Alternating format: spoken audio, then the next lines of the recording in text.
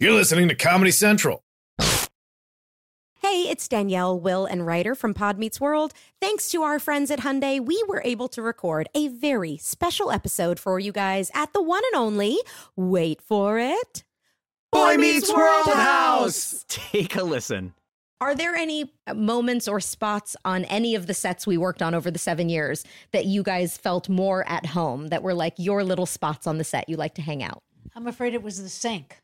Oh, really? Yes. Oh, yeah. You had to act by the sink a lot. Yeah. I was behind the counter. Yeah. Right. Doing business constantly. Uh-huh. Mom stuff. And disciplining you in Amazing. some way.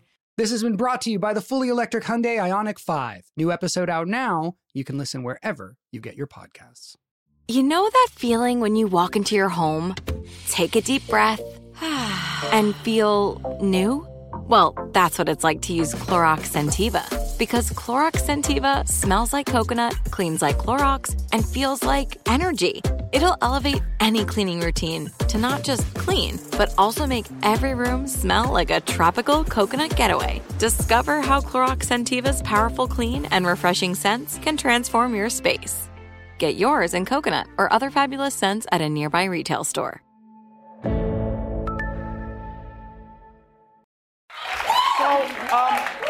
So what's fun sometimes is, we're done taping now, so now we can say the real things. Now we can really talk. Now we can really get down. Now we can really get down. I have one question, and then think of questions that you have as well, and then I'll come to you in the audience. Please, this is like someone who's running for president, so don't be like, what's your favorite color? Think of like a real question, and then you'll get to ask it. I have one question, which is a silly one, but it goes to what we spoke about earlier in terms of what people consider a scandal for everyone who's not Trump. Yeah. You were on The Breakfast Club, and they asked you if you had ever smoked weed, and you said yes. And then someone said to you, oh, what music were you listening to? And someone said, what did you listen to when you were getting high? Everyone asked you 4 questions at the same time. Right. And they came out, and you said, I listened to Snoop, I listened to Cardi B, I listened to Tupac. And then Fox News and stuff came out, and they were like, there was no Tupac when you were in college. Yeah, right. It was crazy. It was literally, my communications team said to me, there's this thing that's going on out there that has happened. And I was like, I thought they were joking. I literally thought they were joking. I don't know. Are people just bored, or do they not understand complex issues, and so they have to be distracted by those that really have no difference in the lives of other people? I genuinely think it's that people have gotten used to it. I think, unlike Trump, because regular politicians, as in normal people, don't have the scandals that he does, you don't have a porn star. So we have to focus on Tupac. My part of that, the scandal for me was, how were you listening to Tupac and enjoying him as a prosecutor? Because he said some things about prosecutors in his songs, and I was like, damn, were you never personally offended by any of that? No, of course not. No? Tupac, no, Tupac also sang about the love of a mother. Oh, remember that? That's true. Dear Mama. Dear Mama, right? True. She would be, she loved him. Right. And so that was the range of Tupac. And Tupac also had his Bay Area connection. And so there was a pride that was associated with that. But Tupac was prolific. He really was. And he died far too young. It would be interesting to see where that whole genre went had he lived longer. Because he was so smart in the way that he understood politics, social justice issues, and if you know his background, his family was active before. Yes. So he actually was speaking to large numbers of people with a historical context and some idea about where we should be, but also really well articulate about the social injustice that was happening at that moment, which included the war on drugs, which included what was going on in terms of massive incarceration of young black men in particular. And he spoke to that. He was right. Now I'm imagining Tupac just around today as a businessman. It'd be interesting. It would be interesting. No, because a lot of them have become very you look at how rap has changed and evolved. Just picture Tupac just in the boardroom.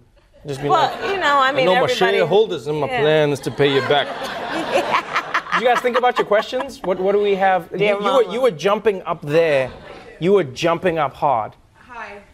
Hi. Julie. I'm an attorney also for 20 years. Right. How are you going to inspire this huge base of people who have no imagination at all, or don't appear to be able to imagine themselves liking someone of color, not caring about what bathroom somebody uses, those kinds of things. What is your plan? Because these people need to get on board. Yeah.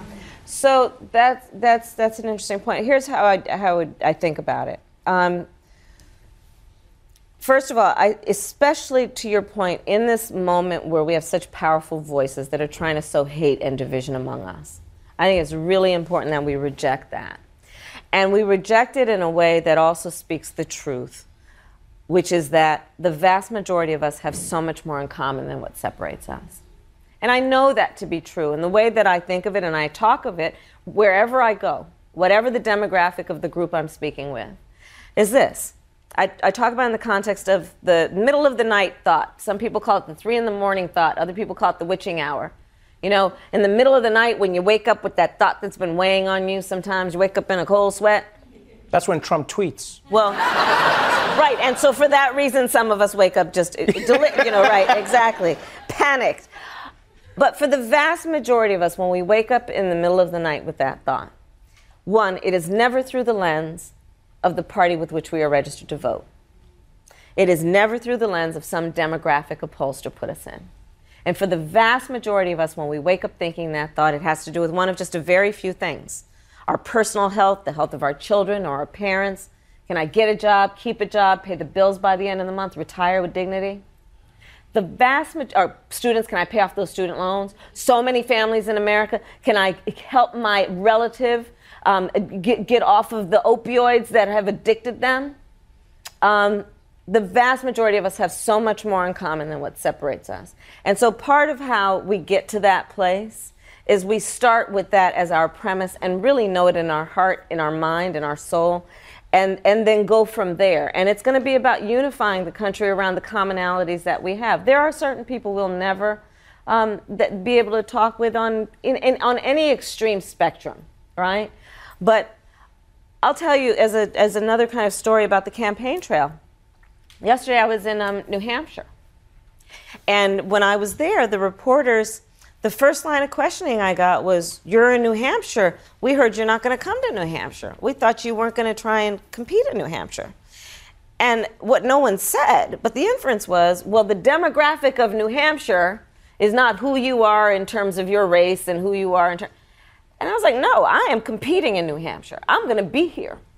And I'm going to tell you something to the point of the universality and the commonality of the message.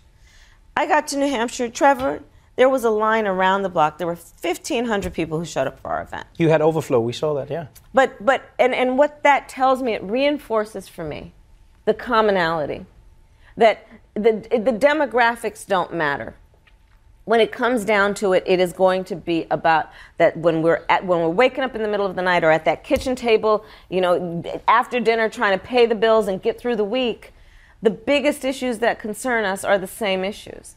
And that is not to say that we also should not talk about and don't need to deal with the issue of race in America, the issue of sexism, homophobia, transphobia, anti-Semitism, because those all are real too. And if nobody was clear about that, then Charlottesville and the Tree of Life Synagogue and Mother Emanuel Church should make it clear to everybody that we still have a lot of work to do on those issues as well. But I find that most people, regardless of their demographic, want to have that conversation and are willing to have that conversation in our country right now. Let me we'll take one from this side. Yes, sir? Hi, my name is Jesus. I currently have DACA. When it comes to immigration and how do you know who to bring into America? Because now, what I see is the only way that you can come to America legally is if you have money. If you can pay the lawyers, the paperwork, and sometimes money, you won't have to wait as much time as people that are poor, that come from nothing. They say, why can't just immigrants come the legal way? Because most of the people that come want to come legal, they can't afford it. How do you, what's your plan to fix that or find a way to allow the process for them to come? That's my question, because I thought about it. Me as an immigrant, I think about that all the time. how can you find a way to allow people that have good planning or like planning path and a path? Yeah, exactly. How do you choose them? Because they're How do you? That's a great question. So first of all, Jesus, thank you for your courage to speak up and speak out at this moment and to do what you're doing. Because that's really important. And I think part of how we will get to the place that we need to be, but also the place we're going to get. History is going to show that there are a bunch of people right now who are on the wrong side of history on this issue of immigration. The reality is that we are a nation of immigrants. It has been a source of our strength. And part of the way that we do it is that we have a plan and we stick to the plan. But Congress has not passed a bill around comprehensive immigration reform, and by every indication, this president wouldn't sign it. The way we get there is we have to pass comprehensive immigration reform. We have to put in place the rules that are consistent and equally applied to everyone around how people get on the path towards citizenship, how people apply, what are the qualifications. As you know, this is also not, the immigrant population coming to the United States is not a monolith. There are people who come with H-1B visas. There are people who are DACA, like yourself, young people who, you still had to qualify for DACA. You went through a process and you passed that process. That's why you got the DACA coverage. And we have to keep our promises. Part of the failure of our system right now is that this administration is not keeping America's promise to you as a DACA student or a DACA young person. And we're not keeping our promise to who we are as a nation by having a meaningful path for citizenship around comprehensive immigration reform. But what we have to do is Congress has to act and the president has to sign the bill. I'll ask you one question to that before you leave. There was a time when the negotiation landed in and around a wall in exchange for DACA. And it was, give us this one-time payment and we will give you DACA in exchange. You were one of the 3 senators, I think, who voted against that. Yes. Some would say, Senator Harris, why wouldn't you give Trump his wall in exchange for all of these people to receive the DACA and to stay in the United States? Because I did not agree with holding these kids ransom. And that's what that was. That's what that was. Period. We made a promise to these kids. He can tell you in a longer conversation how he went through a process of answering a multitude of questions about the circumstances of his arrival, about what kind of life he is living right now. Is he living a productive life? Has he ever committed a crime? They went through a whole series, and when they vetted and passed, we told them that they would receive protection. And one of the most important aspects of what we told them is we told them, if you answer these questions to qualify, we will not share that information with ICE. We will not deport you. That's what we told these young people.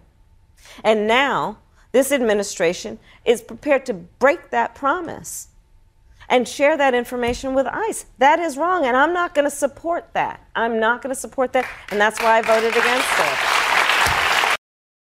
The Daily Show with Trevor Noah, Ears Edition. Watch The Daily Show weeknights at 11, 10 Central on Comedy Central and the Comedy Central app. Watch full episodes and videos at thedailyshow.com. Follow us on Facebook, Twitter, and Instagram, and subscribe to The Daily Show on YouTube for exclusive content and more. This has been a Comedy Central podcast. Trinity School of Natural Health can help you be part of the fast-growing health and wellness industry. With an education that empowers communities, Trinity grads can change lives by applying natural health principles and techniques in holistic practices or stores selling nourishing health products. Offering 19 online programs that fit your busy schedule, you'll get training to help turn your passion into a career. Enroll today at trinityschool.org. That's trinityschool.org. Right here, right now. Find your beautiful new floor at Right Rug Flooring. Choose from thousands of in-stock styles, ready for next day installation, and all backed by the right price guarantee. Visit rightrug.com. That's RITERUG.com today to schedule a free in-home estimate or to find a location near you.